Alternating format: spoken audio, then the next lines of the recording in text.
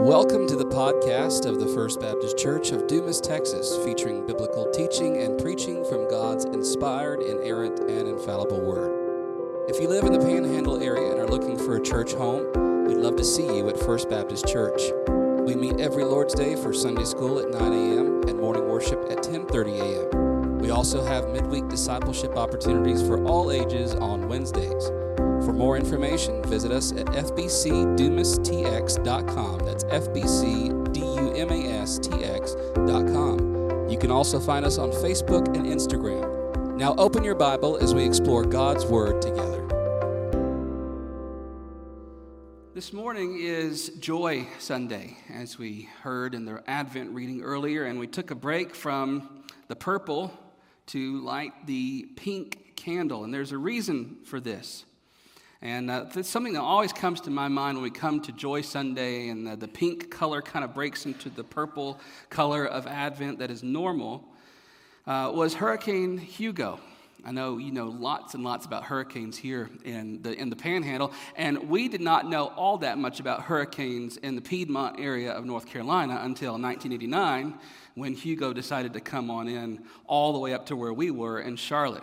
For some reason, I never quite figured this out, I wound up at my grandma's house and spent the night there, and all I can remember about the storm is that it was really bad. We had no power. She lit the fireplace, and we were eating Little Debbie snacks or something. So that was pretty great, and I remember all that. We stayed up all night as the storm kind of came through, but I remember as morning began to break, looked out over her yard, and we saw the pink sky of morning.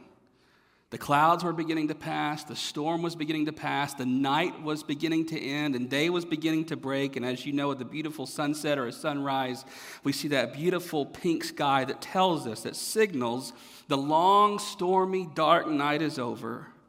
The sun is on the way. Day is on the way. Peace was on the way. That's why we take a break from the purple, from the waiting, from the darkness, to light the pink candle, because we see in that color the promise of morning, a reminder that spring is almost here, even in the middle of almost winter. We're reminded that with the coming of Christ, we have the coming of the new creation that breaks into the darkness and the despair and the sin and the brokenness of our world. As the sun begins to shine, so was the birth of our Savior Jesus. But when we think about joy, we also think about the fruit of our salvation. That when Paul says that we should bear the fruit of the Spirit, one of those fruits that should be born in our lives, that should be evident that we know Jesus, is the fruit of joy. In fact, Paul says in Romans chapter 14, verse 17, that the kingdom of God is righteousness and peace and joy in the Holy Spirit. I always loved the King James Holy Ghost. Joy and peace and righteousness, joy in the Holy Ghost. And Peter says in 1 Peter chapter 1, verse 8, that our salvation brings with it a joy that is unspeakable and is filled with glory, indescribable, unspeakable joy from the Holy Spirit of God in and through the lives of believers. And that's a fitting theme for this Sunday.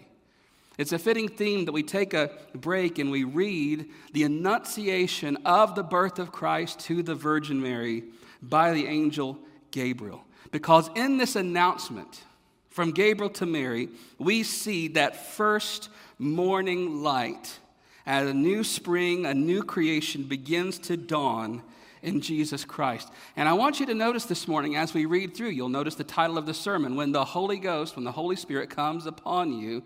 Verse 35 takes us to that theme. Central here in this story is the presence and the power of the Holy Spirit bringing the joy of God into the darkness of the world. Now that all sounds wonderful. And as we've been talking about over the past couple weeks, though, maybe this season is not one of joy for you. Maybe this season is not one of happiness. Maybe the color pink doesn't exactly describe your mood this morning. If you're wearing one of those wonderful 90s mood rings today in here, the ladies used to wear those, the girls used to wear those back in the 90s. Ladies didn't wear them. And that color was on there, said what mood you reflected today. Maybe it would not be a bright, happy, joyful pink. Maybe it would be dark, brooding purple or black or red. We all bring stuff into the worship service with us. And it would be a good thing for us to remember that maybe sitting next to you is someone who is brokenhearted, someone who is not experiencing the joy of their salvation right now. Maybe there's an unbeliever next to you. Maybe you're that unbeliever. Maybe you're the one that feels broken this morning. Maybe you're the one that's lost, far from God. Or maybe there's some other pain or suffering or trial that is just encapsulating your entire life right now. And you say, I do not feel that joy right now. Well, this text is also for you. And I want us to read together Luke chapter 1, verses 26 through 38. And I want us to find the joy of God by His Holy Spirit, no matter our circumstances this morning. Luke 1, verse 26, in the 6th month, the angel Gabriel was sent from God to a city of Galilee named Nazareth, to a virgin betrothed to a man whose name was Joseph, of the house of David. And the virgin's name was Mary. And he came to her and said, Greetings, O favored one, the Lord is with you. But she was greatly troubled at the saying and tried to discern what sort of greeting this might be. And the angel said to her, Do not be afraid, Mary, for you have found favor with God. And behold, you will conceive in your womb and bear a son, and you shall call his name Jesus. He will be great and will be called the Son of the Most High. And the Lord God will give to him the throne of his father David. And he will reign over the house of Jacob forever. And of his kingdom there will be no end. Mary said to the angel, How will this be, since I am a virgin? The angel said to her, The Holy Spirit will come upon you, and the power of the Most High will overshadow you. Therefore the child to be born will be called Holy, the Son of God. And behold, your relative Elizabeth in her old age also has conceived a son, and this is the 6th month with her who is called barren. For nothing will be impossible with God. And Mary said, Behold, I am the servant of the Lord. Let it be to me according to your word. And the angel departed from her. This is the word of the Lord. Thanks be to God. Number 1, this morning we see the visit. As we look at verses 26 through 29, the visit. Not just the visit, but the visitor and the visitee. We see the location, and we see some significance here. When you read your Bibles, no detail, especially for the gospel writers like Luke, no detail is unimportant. It's the 6th month, and it's the angel Gabriel sent from God to a city of Galilee named Nazareth, to a virgin betrothed to a man whose name was Joseph of the house of David, and the virgin's name was Mary. Notice the significance of some of the things in this visit. First of all, we're introduced to this angel named Gabriel. And really, this is not an introduction, because we've met Gabriel before in Scripture. In the book of Daniel, it is Gabriel who appears to give what Daniel says is insight and understanding. As Daniel is having dreams and having visions and declaring the word of the Lord, it is this very same angel, Gabriel, who comes to Daniel with insight and understanding, a herald angel. You know, when I was little, when we used to sing, Hark the Herald Angels Sing, I always thought there was an angel named Harold.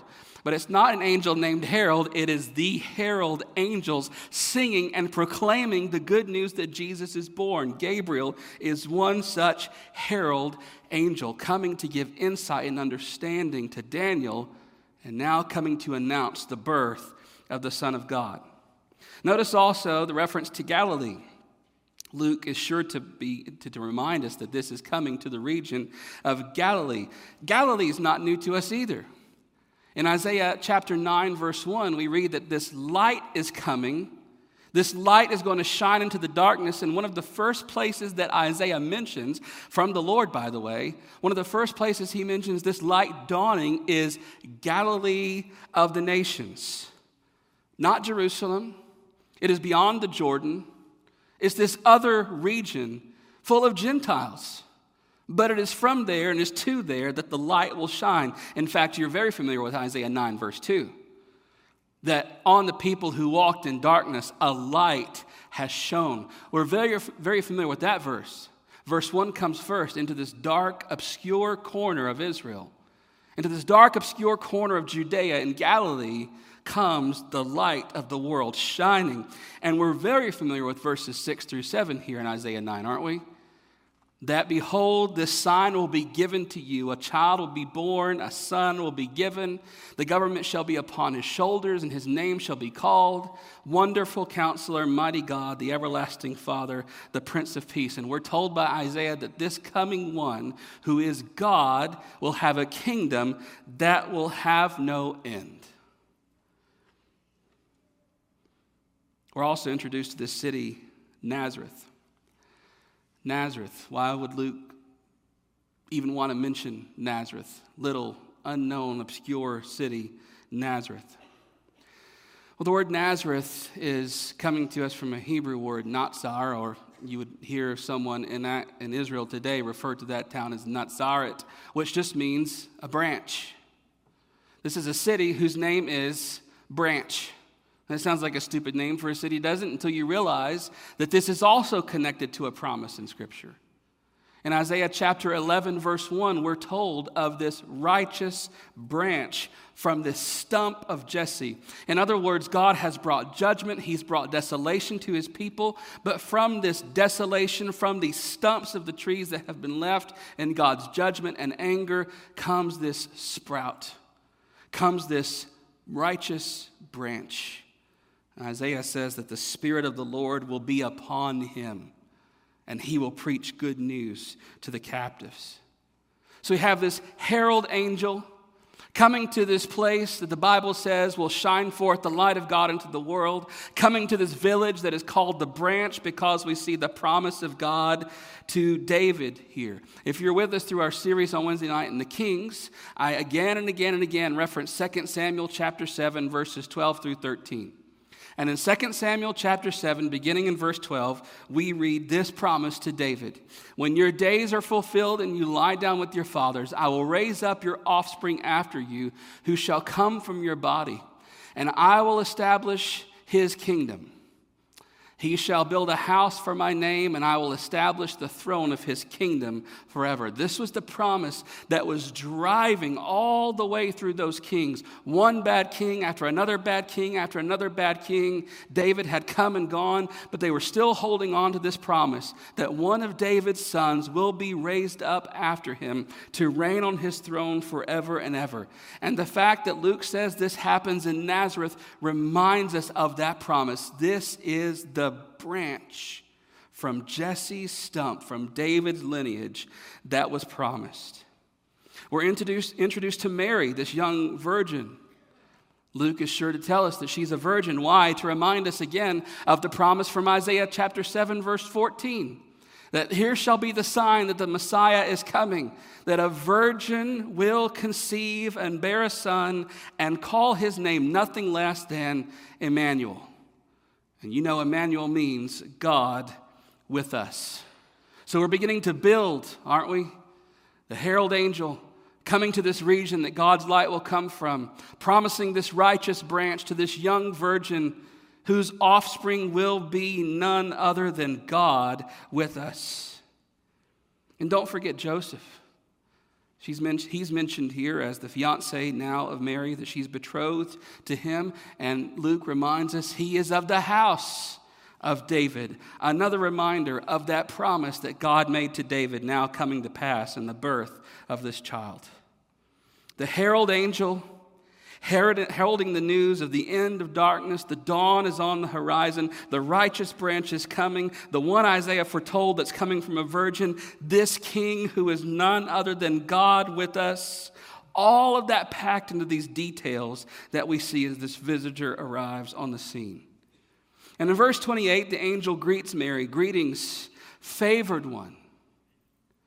Favored one. Not favored in the way that we might think favored, that Mary had done something to earn favor from God, that Mary had somehow been exemplary and had earned God's attention or God's credit. No, this word means freely bestowed. It's what we think of when we think of the word grace. It is the word grace. It means unmerited, unearned favor. So this is given to Mary, not for anything in Mary, but for everything that is in God. Greetings, favored one. Why are you favored? Because the Lord is with you. Now this sounds comforting, but you have to remember that she's just had a vision of an angel. There's this angelic being standing before her. We have no description of what he looked like, only in verse 29 that Mary is afraid. And this is sort of the rhythm in the Bible, isn't it? When they behold angelic beings or some manifestation of God visibly, people are afraid, and rightly so. Mary is afraid. She doesn't understand this person. She doesn't understand the visit. She doesn't understand the message. And the Bible says she doesn't understand what kind of greeting this is.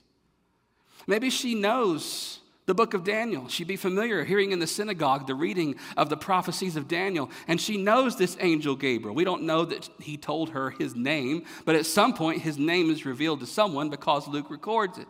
I don't know if that's why she's afraid. She doesn't understand what this is all about, because every time angels show up, they're always calling people to do something. Every time someone says, you found favor with God, there's always going to be a catch at the end. You must now do this. Whether it was Noah or Moses or David, and now this young virgin named Mary. The Bible says that she was troubled. The word is agitated.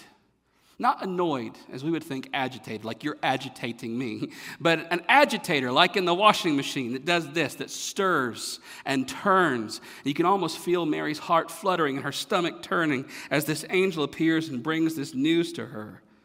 Stirred with the possibilities, stirred with the questions, stirred with hope, stirred with fear.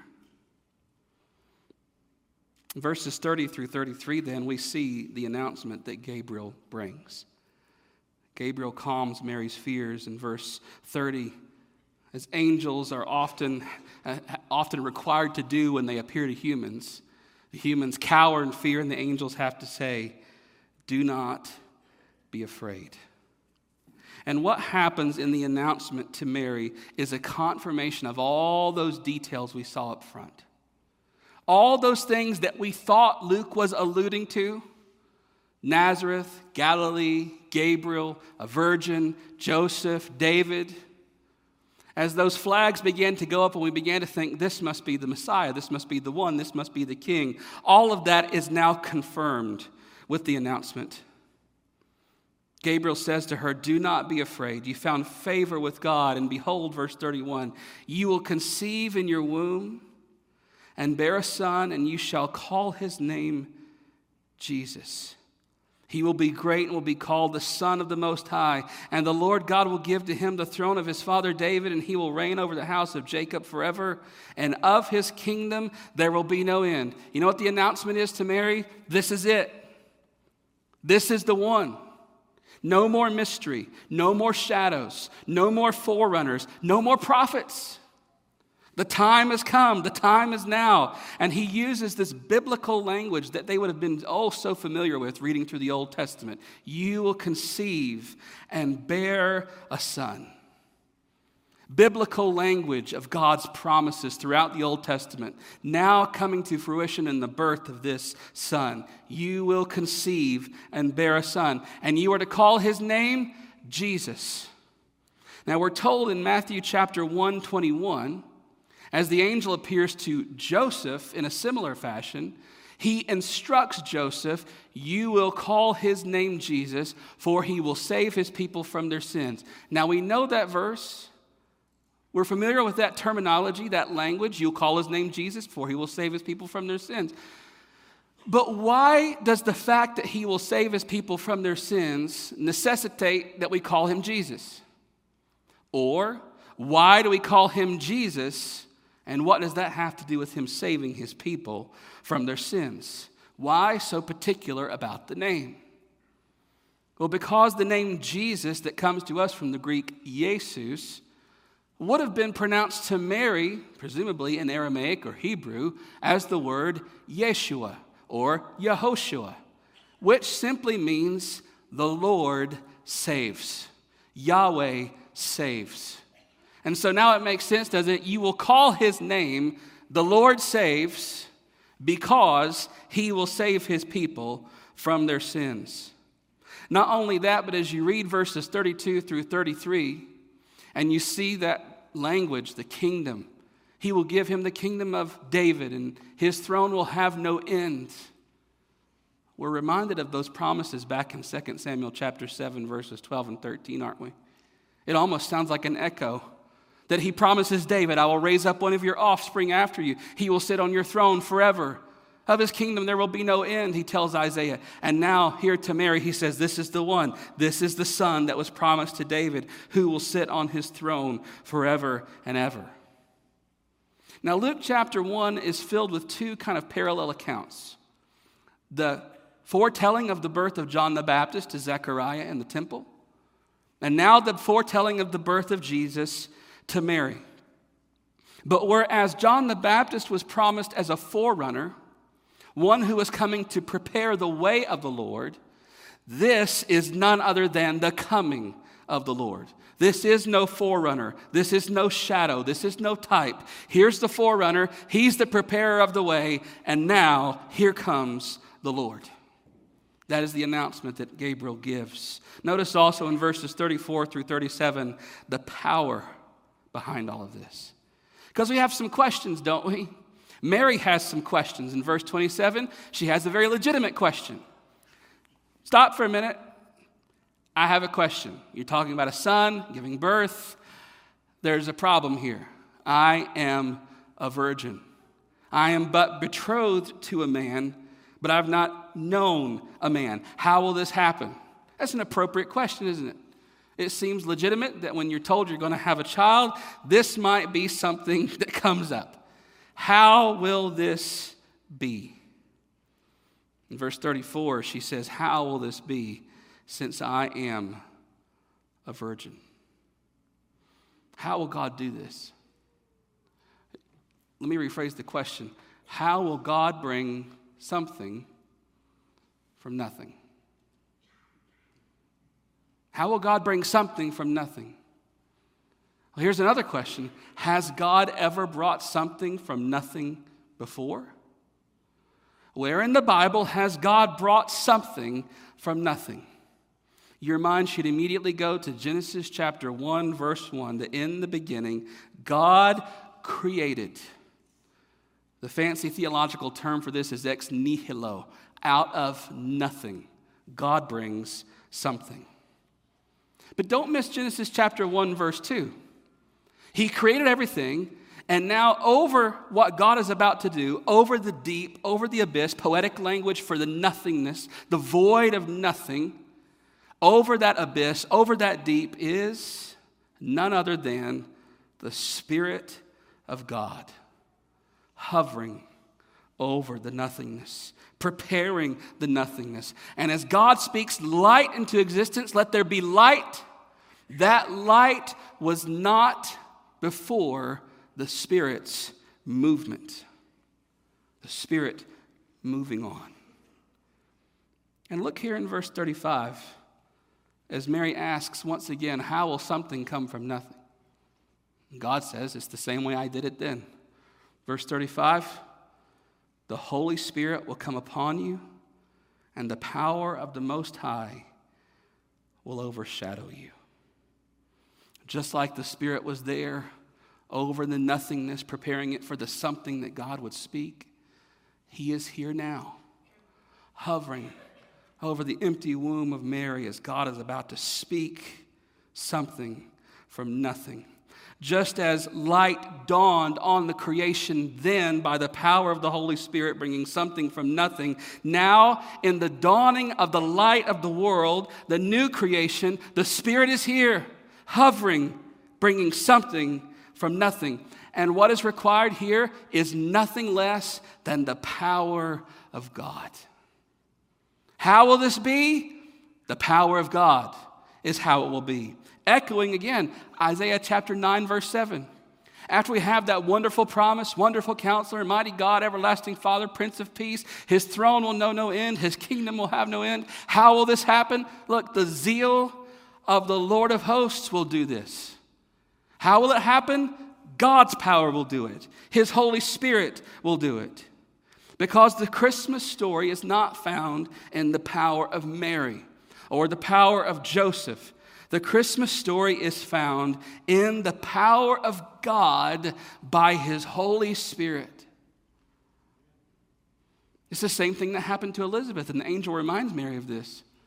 Hey, Mary, this is no big deal. Think of what God just did for your cousin Elizabeth. old in her age, her husband old in his age, and they didn't know how this was going to happen either. But he says nothing will be impossible, verse 37, with God.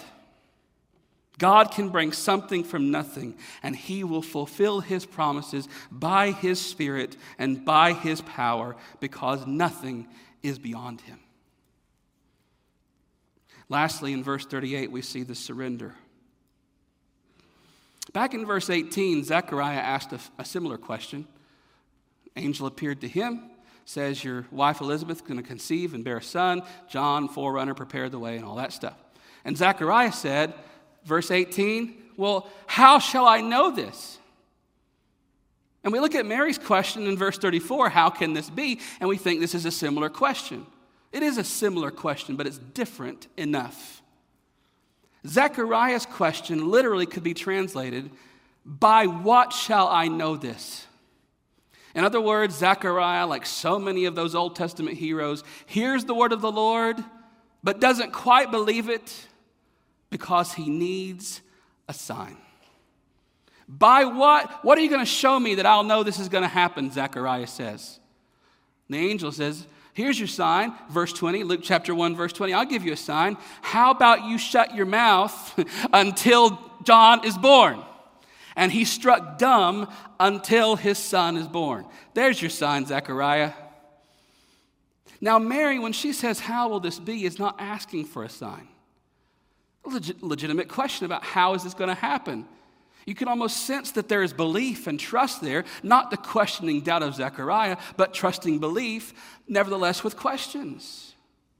And we know that this belief is there because in verse 38 we see this willingness of her surrender. Let it be to me according to your word. That English phrase you have there, most of your Bibles would say let it be or may it happen. It's just one Greek word. It's a simple response from Mary. Literally, genoita, may it happen. May it be as you've said. I submit to what you have said from God. She calls herself a handmaiden, a bondservant. All of this really kind of sanitized language, meaning a slave. This is a slave's response to his or her master. As Mary says, I am the servant of the Lord.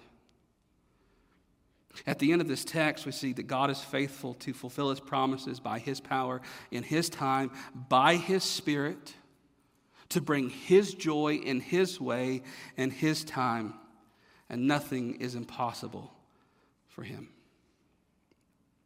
Some things to take away from this text this morning. Maybe you're here this morning and you are experiencing brokenness, lostness, confusion. Maybe you feel in your suffering, in your circumstances, or for those around you, you feel forgotten. That maybe even God has passed you over. Maybe even God has forgotten you. I want you to remember this morning the significance of this visit. That this herald from God comes not to a palace, not even to the temple, not even first to a priest, or even Jerusalem. The herald from God comes to this obscure region, this obscure village, obscure maiden with an obscure fiancé with the biggest promise ever, freely bestowing the grace of God on the undeserving. Maybe here this morning you're struggling with sin or temptation as a believer, your failures, wondering if this story is even for you, believers. Maybe you're here this morning and you are an unbeliever. You've never come to Christ as Savior and Lord. You're lost in sin, you're far from God, and your question this morning is, how can I even come to God? Consider the significance of this announcement.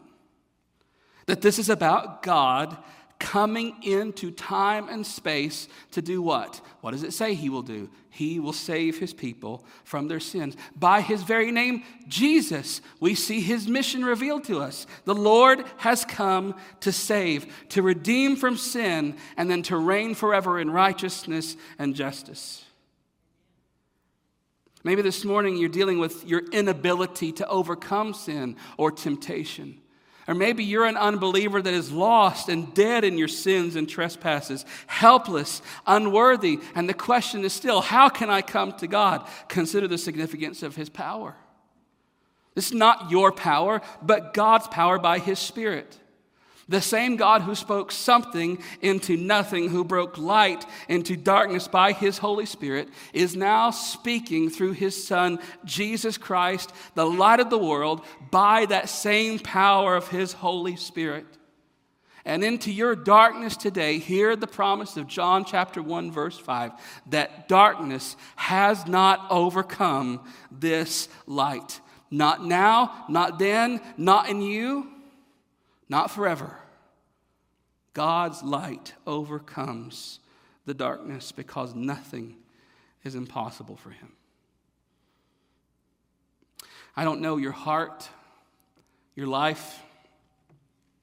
I don't know your pain or your suffering, your lostness right now. I don't know what season, that's that sort of little Christian-y language to say what part of life you're in right now. I don't know what season of life you're in right now. I only know that the reality for many in this room, in your families, in your workplaces, the reality for many is darkness, nothingness. There's a void. There's an abyss for which the pink color doesn't really match. The songs of joy don't really match. The lights and the Christmas trees and the joy all around you don't really match. Maybe this morning you're bearing a physical burden, sickness in your body, suffering, pain. Maybe this morning you're bearing an emotional burden, grief, confusion, sadness, anger, bitterness. Maybe there's something mental there that goes beyond just the feelings and goes beyond your body, that is in your mind. Maybe you're suffering from mental decline or other issues of your mind and your thinking. Maybe your issues this morning are merely spiritual. Far from God. You need assurance of your salvation. Maybe you don't know Him at all. Maybe it's all the above. You say, man, I'm going to check all the boxes this Christmas season. Remember this visit, this announcement, this power. And remember this, Holy Spirit, who comes to bring you joy.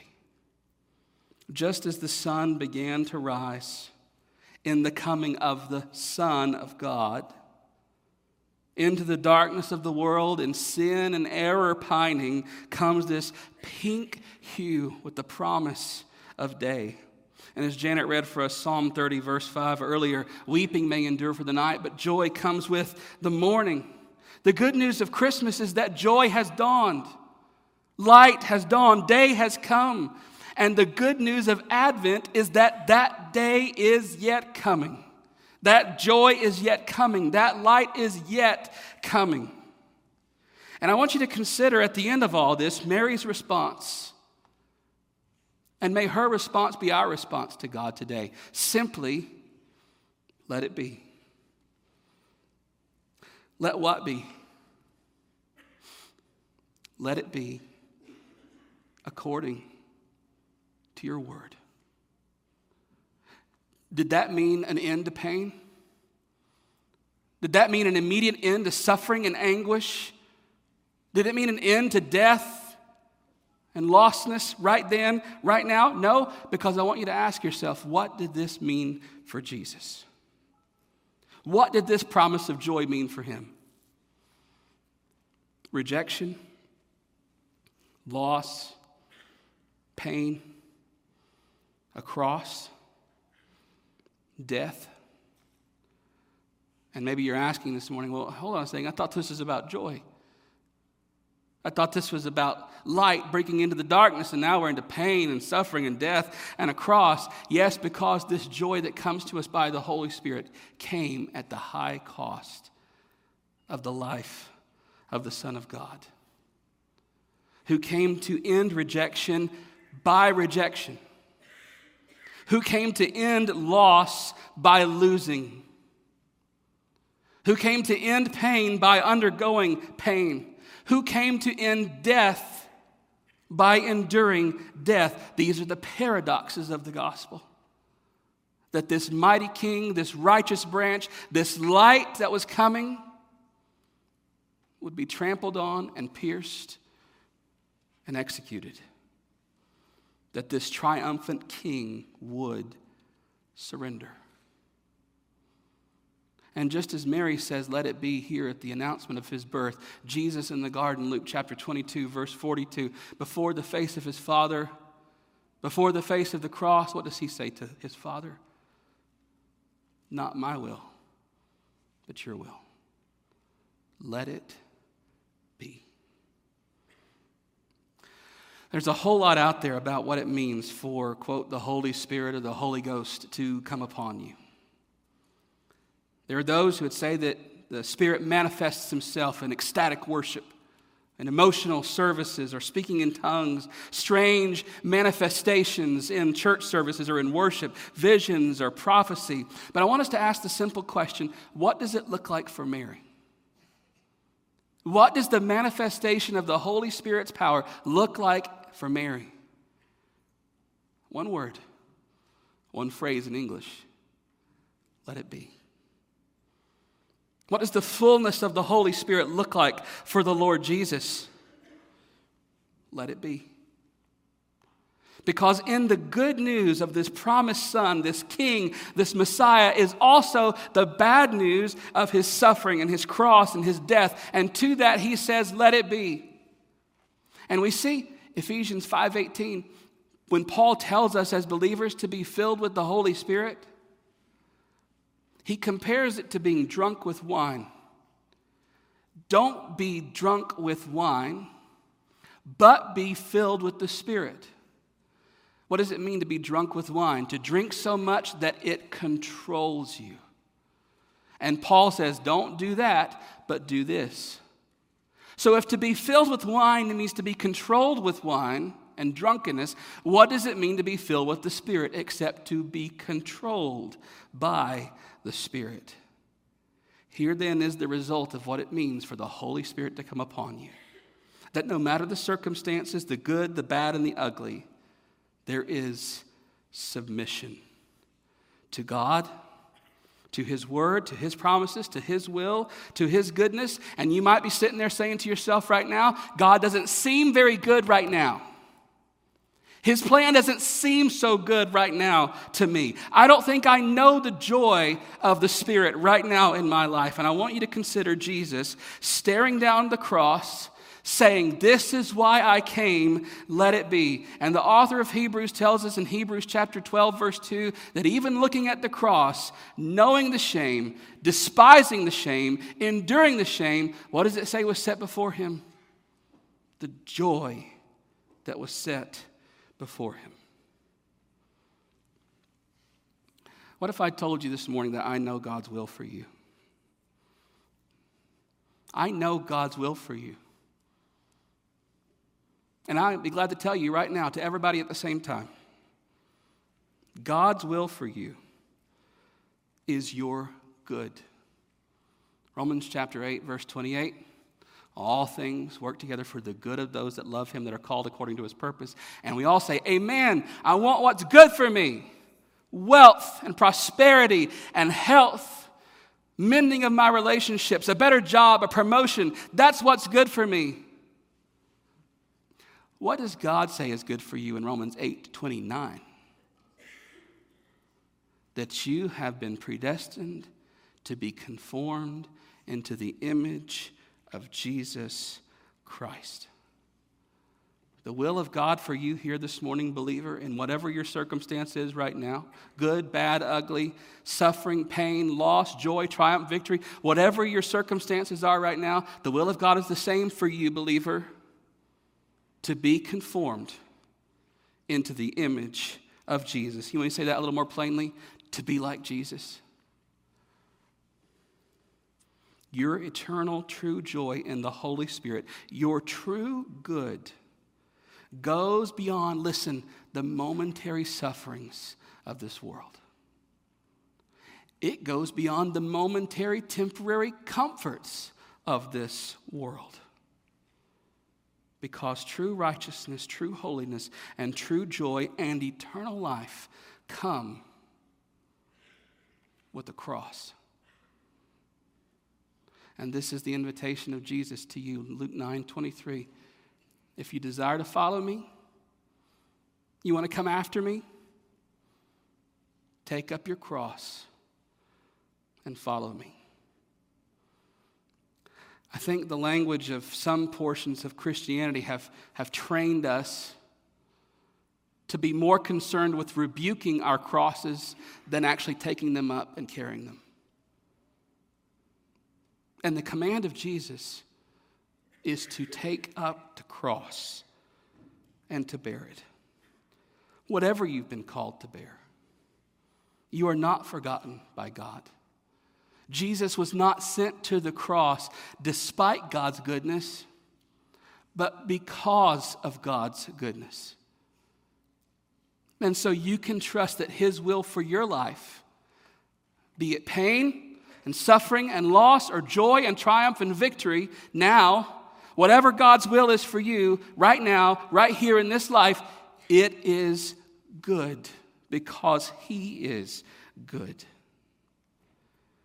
And you can say with Charles Spurgeon, God is too good to be unkind, and he is too wise to be mistaken. And even when we cannot trace his hand, we must trust his heart. Whatever your circumstances here today, trust that. And may our response be with Mary, with Jesus. Whatever it is, God, I trust you and I love you. Let it be according to your word. There is true joy. There's the power of the Holy Spirit. Let it be. Let's pray.